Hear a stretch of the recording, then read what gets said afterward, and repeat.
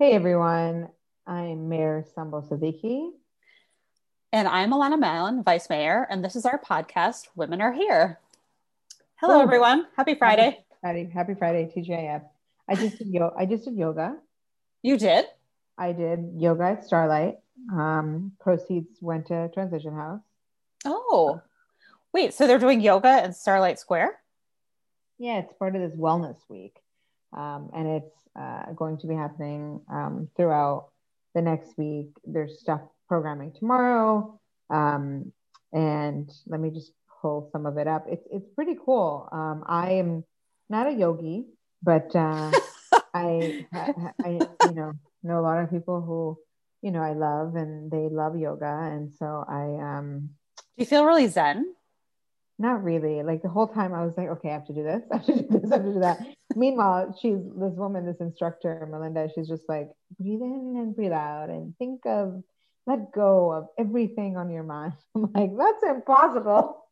Yeah. I So mean, I would good. say I used to do yoga a lot. And the one thing that I thought was really interesting about it was I learned that you don't have to think the thoughts that you have in your head.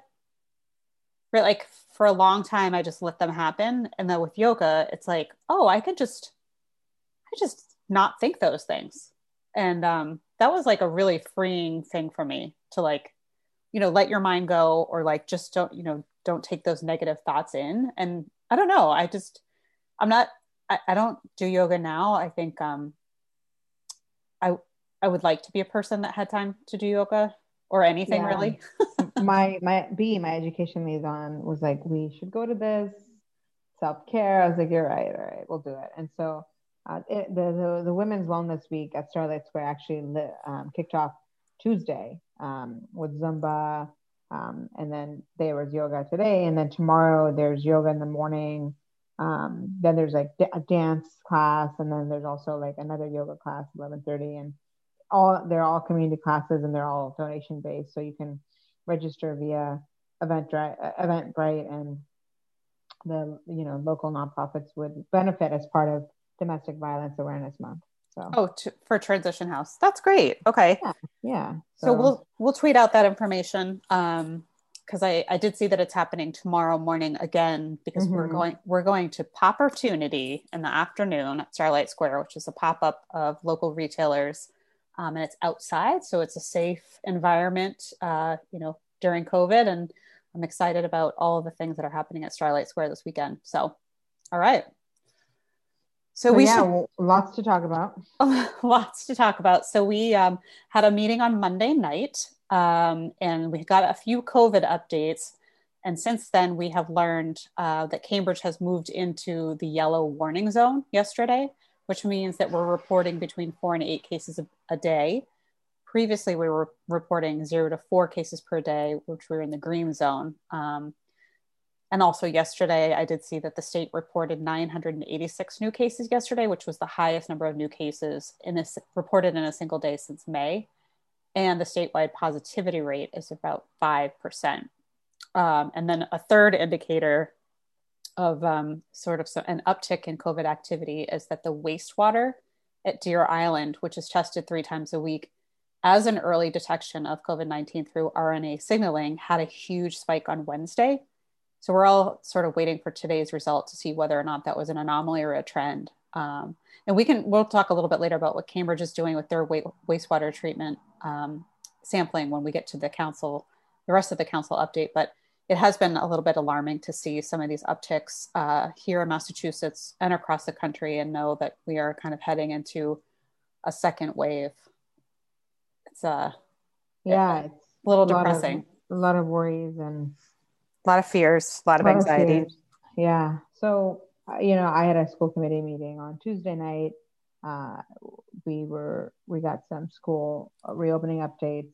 As we've said, school reopening in person for the youngest learners and those with the highest needs. Opened School opened October 13th, and so far things are going well.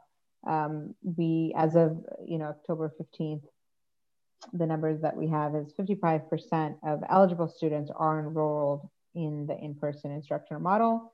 That's about a little over 1,500 kids. And, we kind of got a breakdown of in-person and remote enrollment numbers, and a breakdown by race. And then we received some staffing updates as well.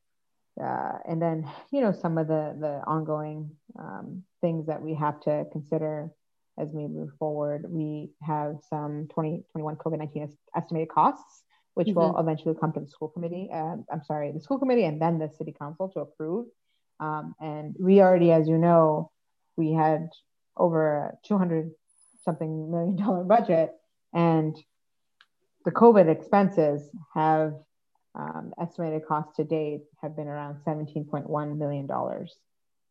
And about almost 7 million comes from the health and safety updates that we've made, PPE, sanitation, ventilation, the HEPA filters, the box fans, all the window repairs, and then the testing that we're doing twice a week.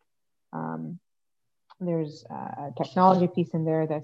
There's the additional educators, and that's like almost $6.5 million.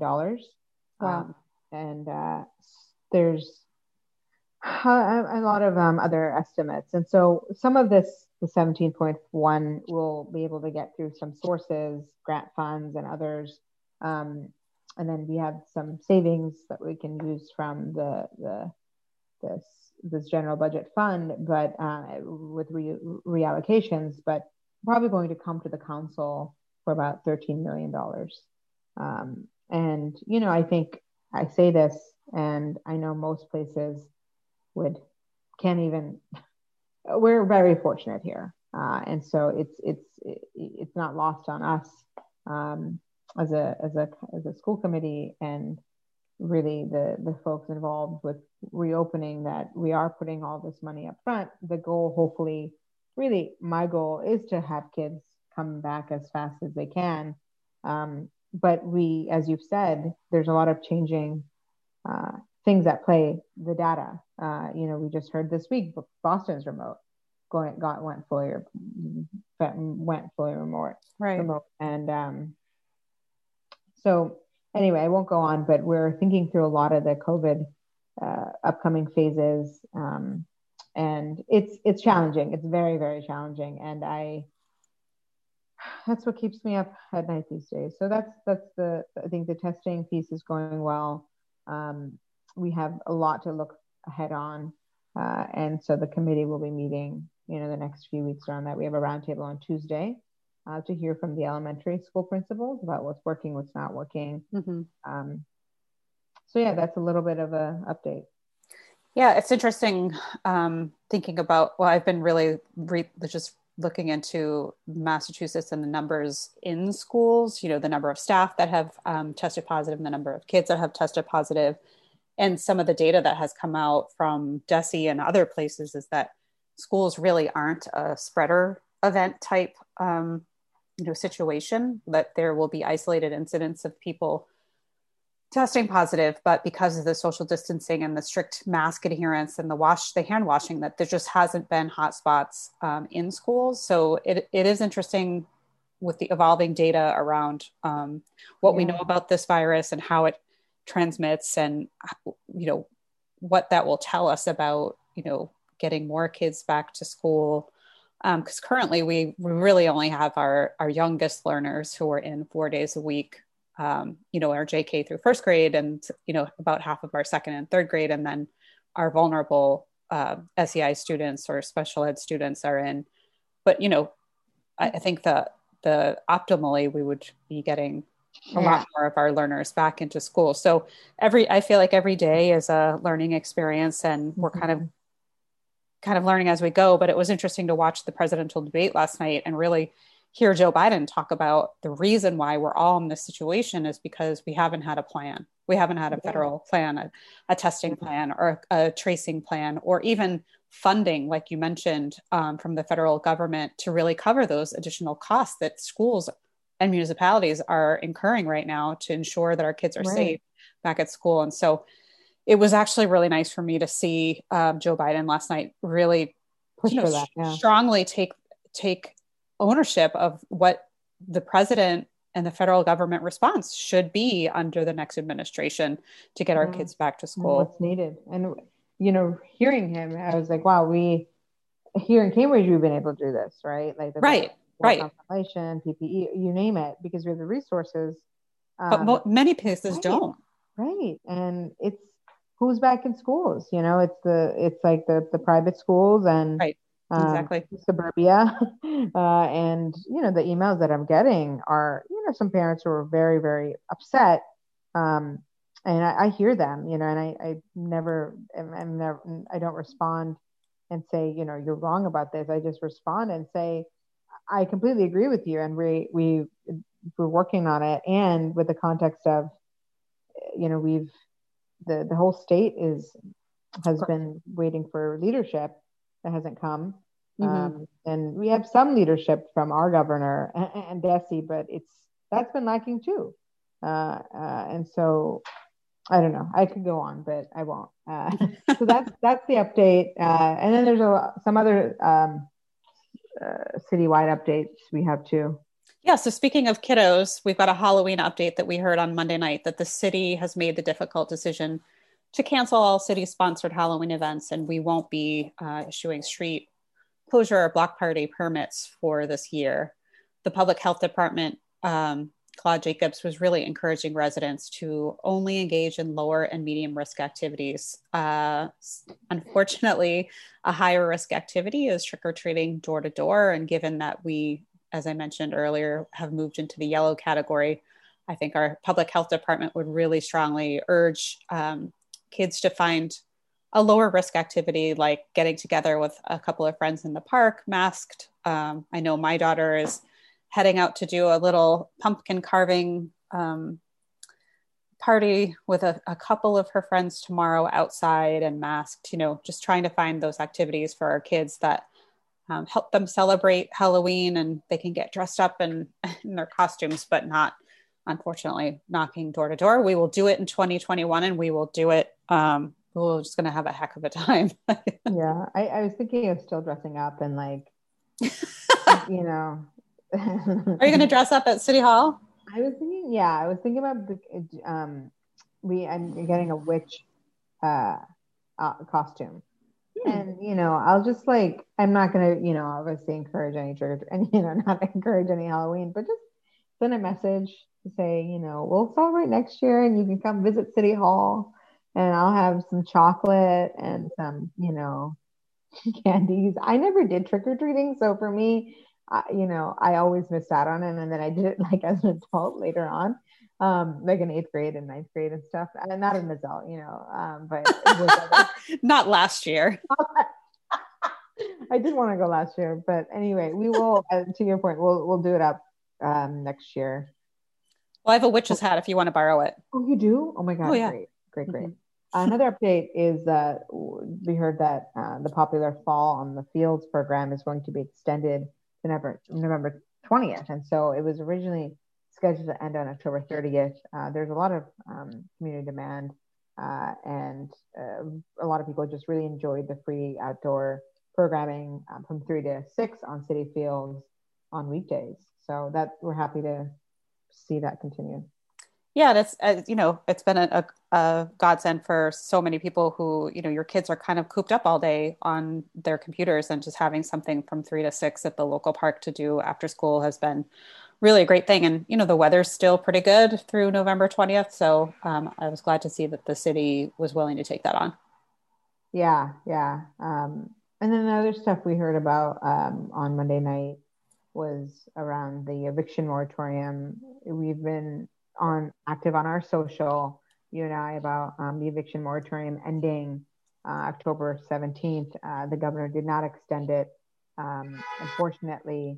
But the good news is that our moratorium is going to continue to protect tenants from forcible evictions, but what it doesn't do is prevent the landlords from filing evictions. And so this week I had a policy order around that. And then last week I had one around just strengthening how we can strengthen potentially the moratorium that we have right now ours does not include enforcement language, which is really critical, and really any other ways that we can strengthen it. So I think we want to make sure that our residents who are, can't are unable to pay rent, which is one of the, cases, which not paying the rent is one of the examples of when landlords file eviction filings, and we have a lot of resources that we are putting out as a city to say, look, we have the Housing and Stabilization Fund, we have state funding that we can provide. Really, don't file the eviction in the first place, and so we have that tenant notification and resources notification ordinance that we had ordained on in September, that became effective October 14th. So we're trying to do more education around that piece. And so I had tweeted and you retweeted this. The city also put out some information about who to call. The website is cambridgema.gov/tenant rights.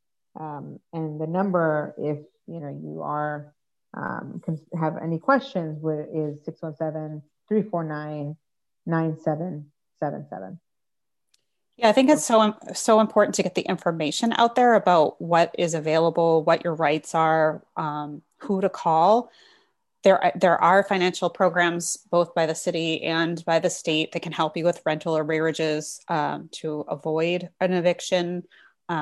I did also, was in touch with the Middlesex sheriff. They're actually not carrying out evictions. So, it seems like even though the statewide moratorium ended, which is an actual shame, I have a lot of thoughts and feelings about the governor letting that lapse and not having a stronger program and funding behind the lapse. But for residents of this city, we are working really hard to make sure that our residents stay in place and that they have the information that they need. And I think if people are out there listening to this, if you can take that information that Sumbul and I have tweeted and the city have tweeted and put up on our Facebooks and just send it out, you never know. That's the one thing that I have discovered in doing this job, is that you never know when somebody is in an eviction situation or is about to be evicted. It could be somebody that you know really well and you just don't know their financial situation. So making sure that the information gets out there and is widely available is the most critical thing at this point.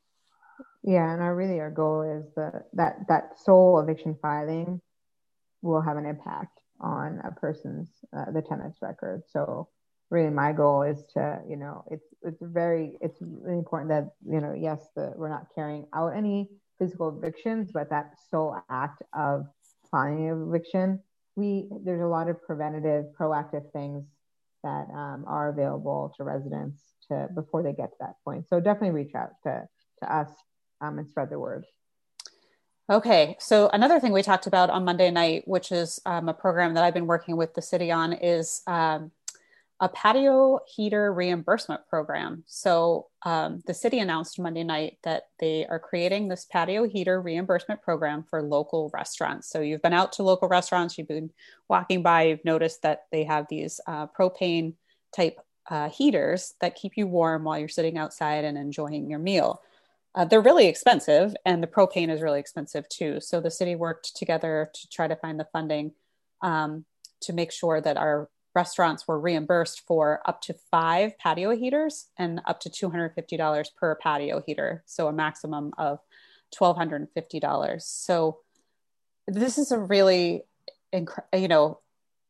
this has been a really hard time for the restaurants and the restaurant industry. And however that we can help the restaurants defray any kind of costs to, move their dining outside, keep people safe while keeping livelihoods, keeping people with their jobs, and providing safe opportunities for people to come together. I think what we've noticed is that people really needed some opportunities to get together, to socialize, but in a safe way. So making sure that we had these patio heaters available for reimbursement was something I was really strongly in favor of, and we'll continue to look for, unique opportunities for us to support our small businesses and restaurants as we move into this next Winter's difficult coming. phase. Yeah, winter is coming. So yeah, it's great that this that we were able to do this. So thank you for your leadership on that. I had filed a policy order in September. I think we both filed this, like you filed that one in September. I filed this one in September on wastewater management. And we also heard back on Monday about a pilot that will happen pretty soon. And so, as we've mentioned in a previous podcast, wastewater testing has been used for years as an effective method for detecting any virus that can be transmitted asymptomatically.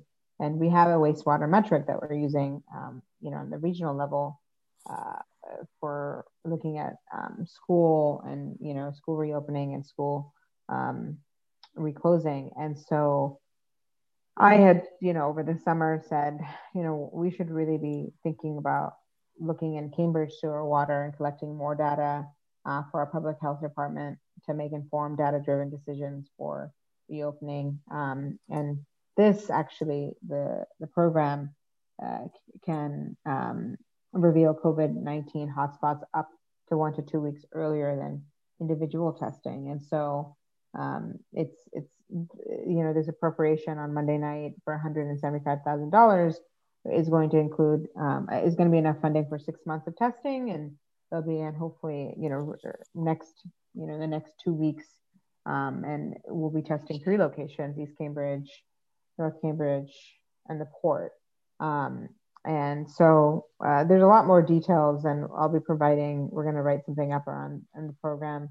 But I'm really glad that we are going to be conducting this program.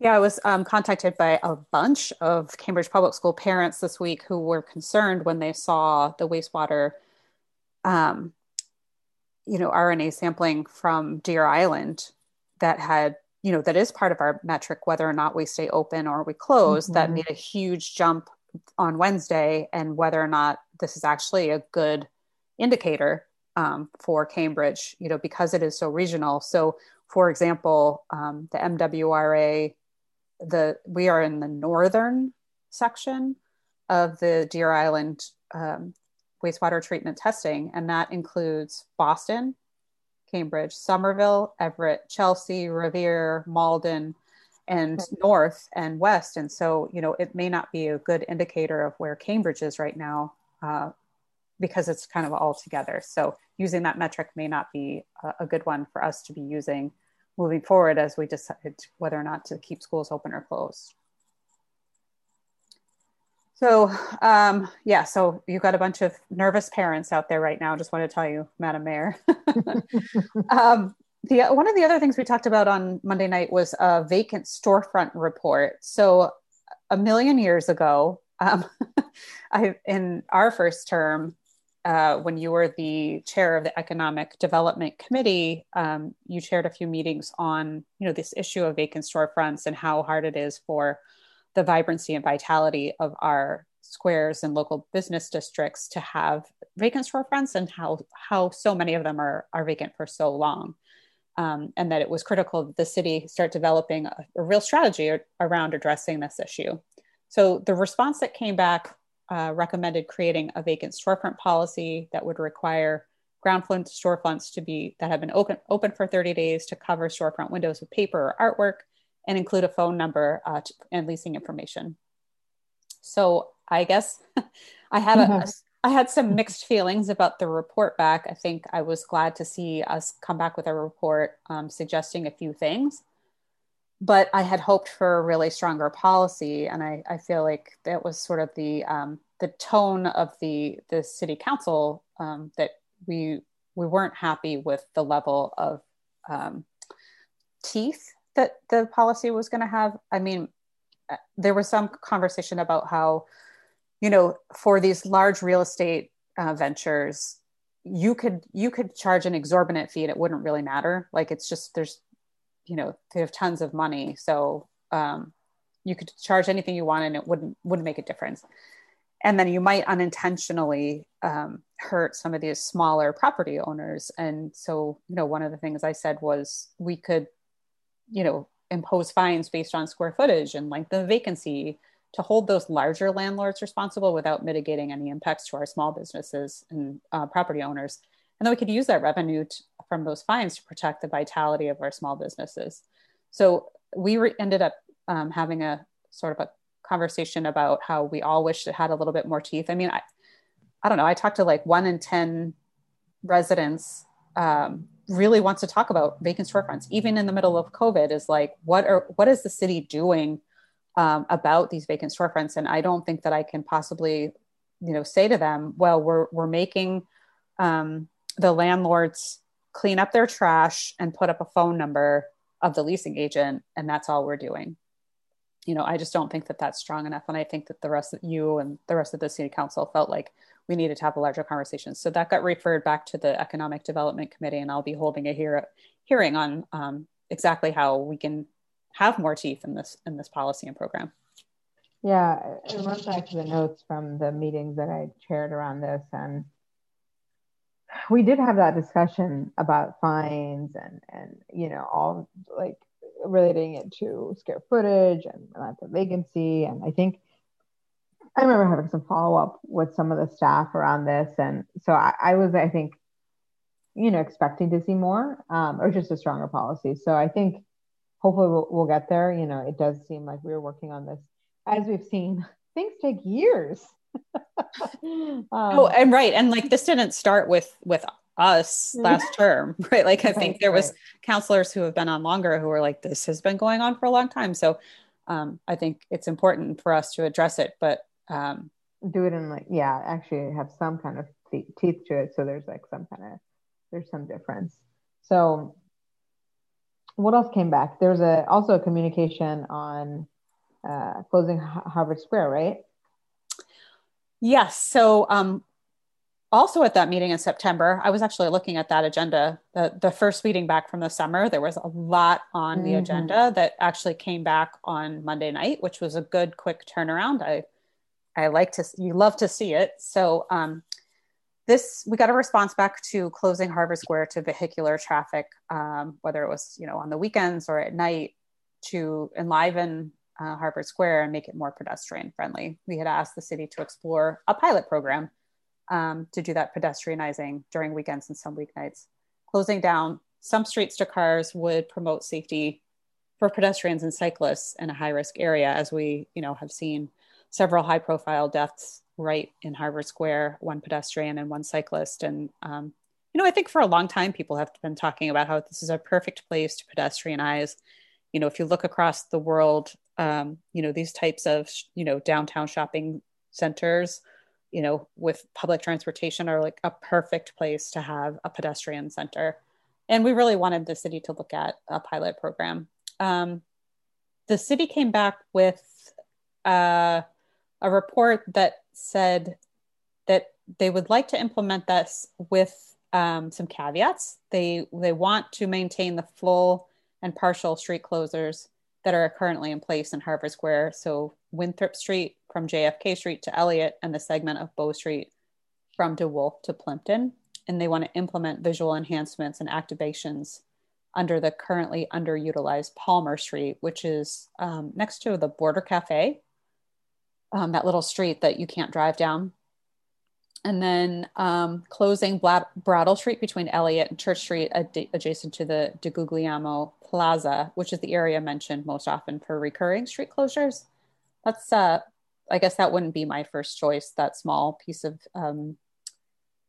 street. It's real small. It's kind of out of the way. I don't think that was what the policy makers had intended. But I think one of the things we talked about on Monday night was there should be a larger conversation with stakeholders that has to include, robust input from abutters, the small business community, and city departments. So this was referred to the neighborhood and long-term planning committee to have that larger discussion among all the stakeholders.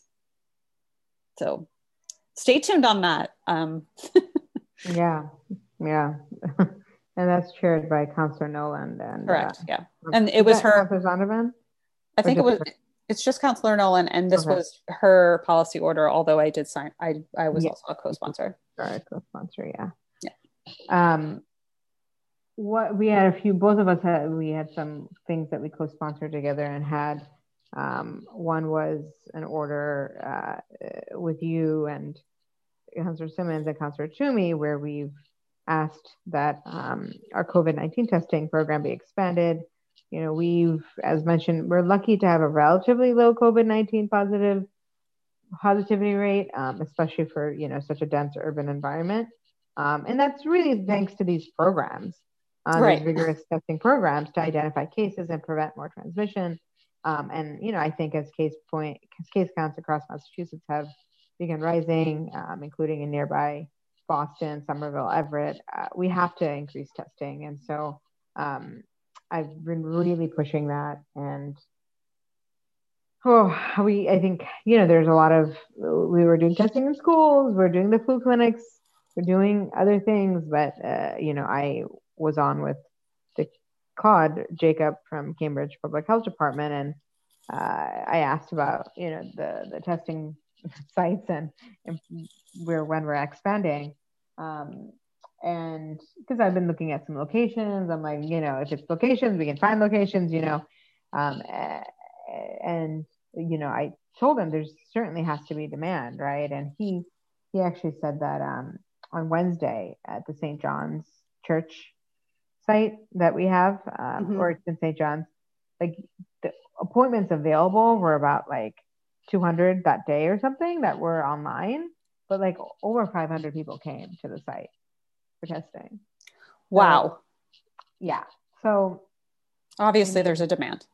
There's huge demand. And I think I've received so many emails because I've, you know, about the testing program, and a lot of them positive, and then a lot of them, you know, being like, when are we, you know, going to expand testing? And so I had wanted to really put this order in. Thanks for co-sponsoring about really pushing for more sites as we move into the holiday season too.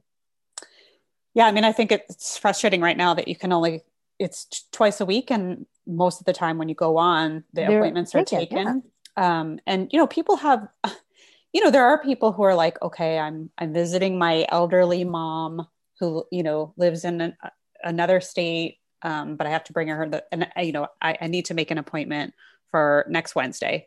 But then there are people who are like, I was contact traced. I have, you know, there's an exposure. I am worried about this. I need to go right now.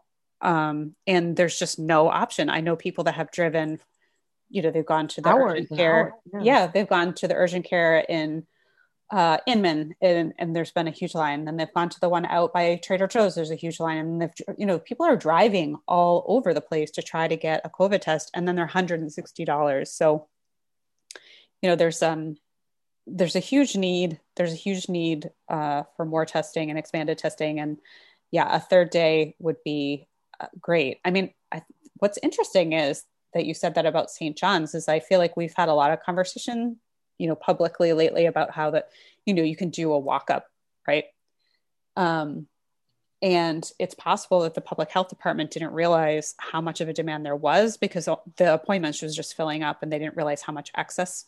But now that people know that you can just walk up, now they're seeing that, you know, you had 200 slots, but 300 additional people showed up. So hopefully they'll hear that and add that third day. I think it's critical. So one of the other things we talked about on Monday night was, I've definitely talked about this on the podcast before, but Cambridge has a homeless court, which meets monthly and is led by this woman named Roanne Schrago, Judge Schrago. And she is amazing. This homeless court has been in place since 2016, I believe.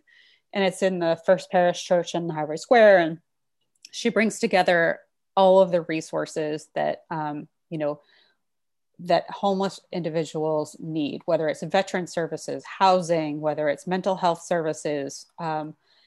All of those resources are sitting in the same room so that when she hears a case, she can say, okay, I need you to go meet with, this person over here so that you can and check in on your housing, or the Veterans Administration. I have seen her do amazing, amazing work and really transformational work with our unhoused residents. And she was removed from her post, supposedly due to age. It is, I believe that there's a bigger story. I think it's political because she was actually reposted in Norfolk County. So we're trying to get to the bottom of this. I've had the privilege of really seeing her work firsthand and was impressed by her really rehabilitative approach centered around offering wraparound services and that continuum of care to break the cycle of poverty that causes low-level crime. So this pandemic has only exacerbated the issues and our homeless neighbors are facing every day. And this removal of Judge Schrago now, when Cambridge has needed her the most, is really, it feels just especially cruel. So I look forward to hearing the response, but we were very passionate on Monday night about reinstating Judge Schrago. And in fact, Adam Dwyer, who is the reverend at the First Parish Church, came and said, if she isn't restated, then this program can't happen anymore. He's very emphatic that the whole reason that this program is successful is because of her, and we demand her to be replaced in the homeless court in Cambridge. So yeah, you I was can just gonna mention that. You can Google her. Her name is Roanne Schrago. It's ROANNESRAGOW, or Cambridge Housing Court, and just read about the transformational work that she does, and you'll understand why we were so passionate about making sure that we get her back and reinstated. Yeah, there's a couple of WGBH stories about her and the work that she does. So, definitely read about her. We want to bring her back. So it's just awful that this is even happening. So we'll keep you posted on any developments around that. But thank you to Councilor McGovern for sponsoring that. And yes, thank you. We were co-sponsors. Some other stuff as we wrap up. So flu shots. Our public health department is urging all residents to get a flu shot this year. It's really important as we continue to battle COVID and to make sure that people are protected. We both have gotten ours. We got ours at CVS before the shots were available. And now Cambridge is offering free flu shots to all residents and those who work in Cambridge. There's 3 upcoming outdoor drive-through opportunities, October 28th and 29th, 11 to 3 at Starlight Square, and November 14th, 8 to 4 at Dennehy Park. You will need an appointment, and you can go to cambridgema.gov/flu. Yes, get your flu shot. I'm sad that I didn't wait to get one at Starlight Square. I wanted to do it outside. I knew you made me get it, but I feel I'm good. The whole Mallon family is protected. Good. In other news, tomorrow is the last day to register to vote in the general election on November 3rd. So tomorrow, Saturday, 10/24, you can register at any of our early voting sites tomorrow, which are the Longfellow Community School at 359 Broadway. It's the rear entrance, the Cambridge Water Department at 250 Fresh Pond Parkway, or the Valente Library at the new King Open Complex at 826 Cambridge Street. And the entrance is on Berkshire Street. So register to vote if you haven't already. Tomorrow is the very last day. Yes, please do it. And according to the Election Commission, all mail-in ballots were sent by this past Monday. There's a few ways to return them. You can mail them back, but do it really soon and follow it until it's registered as received. Yes, you can mail it back, or we have drop boxes installed at the following locations. There's one at 51 Inman Street. There's one behind City Hall. There's one at Morse School on Granite Street. There's one at the Cambridge Police Headquarters on 6th, the Baldwin School on Oxford Street, the the O'Neill Library on Ringe Ave. And then there's Dropbox locations at all the early voting sites, as I mentioned. I did run into one of the election commissioners yesterday, and he said the one behind the city hall is the jamming one. It's booming, always filled. It is. So I see a lot of people behind there. Yeah. So my family voted last weekend at the Longfellow School, and it was really easy. It wasn't really crowded. It felt really safe. I was going to vote by mail, but it felt safe enough to do in person. And I wanted to go there and like fill out the bubble and get a sticker, but there were no stickers. I did notice that on Twitter today, if you have voted and you didn't get a sticker, Gracie's Ice Cream in Union Square is giving out I voted stickers. So we have a whole story about this I voted thing, but we don't have to share here. It's complicated. I don't want to get into it. Next year there will be stickers, okay? For sure. Okay. Yeah, I'm gonna take my mom to early vote at the Valentine Library. I'll probably vote the day of because I just like doing that. But yeah, go vote, everyone. It's almost game time.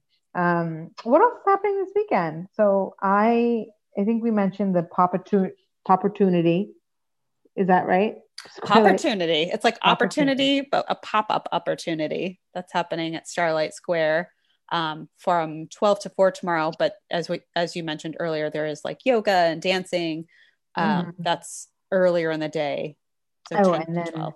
And then we're hosting a family resource fair from 10 to 12 tomorrow on the Cambridge Public Library lawn. It's going to be a quick grab and go event for answering back to school questions, sharing resources. There'll be some STEAM activity kits and some computer help, some free books and snacks. So swing by with your kiddos. After that, I will be meeting Alanna at Washington Street, where the Cambridge Housing Authority is, and My Brother's Keeper are hosting a painting of the block saying Black Lives Matter. So we'll drop at that. That's from 12 to 3. I did see them on Twitter, like setting up and marking out the letters, and that's going to be a fun time from 12 to 3 tomorrow. Head on down with the fam. Check it out. Then we'll go to Popportunity, and then you and I have plans. We're going to be in Central Square visiting and highlighting some local businesses. So follow us on Instagram to see where we go and what we do. I'm at Mayor Siddiqui. And I'm at change it to Vice Mayor. No. Why? Because it's really like, it's just my account. That's true. I'm at AMMALLON, AM Mallon. We are going to be welcoming a brand new Central Square business. And I'm trying to remember the name. It's Artifact. Right? Artifact Cider. I was like, it's not. You're welcome. The only thing I could think of was archival for some reason. Yes, Artifact Cider, which is opening their new location. Apparently they're out in Western Mass, and all my Western Mass girlfriends love this place, but it's right next to CCTV on Mass Ave. So is it going to be outdoor space or no? Yes, maybe. Hope so. We're going to share all this information tomorrow on Instagram so that you will have all the information you need to make a trip. So definitely follow us. I think it'll be fun it's supposed to be beautiful out tomorrow. So that's exciting. Yes. So I think that's it from us. And I hope we both hope you have a great weekend. Have a great weekend. Check out Popportunity. Check out definitely vote. If you can, I know that the Cambridge for Biden Harris group that Sumbul and I have been making calls for is looking for people to do phone calls to swing states every night from now until the election, and then a big GOTV push the Saturday through election day. They could use your help. They are on Twitter at Cambridge, the letter 4 Biden Harris. Sign up, make some calls. It's just a couple hours. It's pretty easy. It's better than doom scrolling on Twitter. I mean, I can confirm that. So we will be back in 2 weeks to let you know all the happenings here in Cambridge. If you want us to talk about something, have questions, tweet at us. Like I said, I'm at AM Mallon and Sumbul is at Mayor Siddiqui. We'd be happy to hear from you. We're glad you joined us. Thank you for being here. Stay safe, vote, get a flu shot.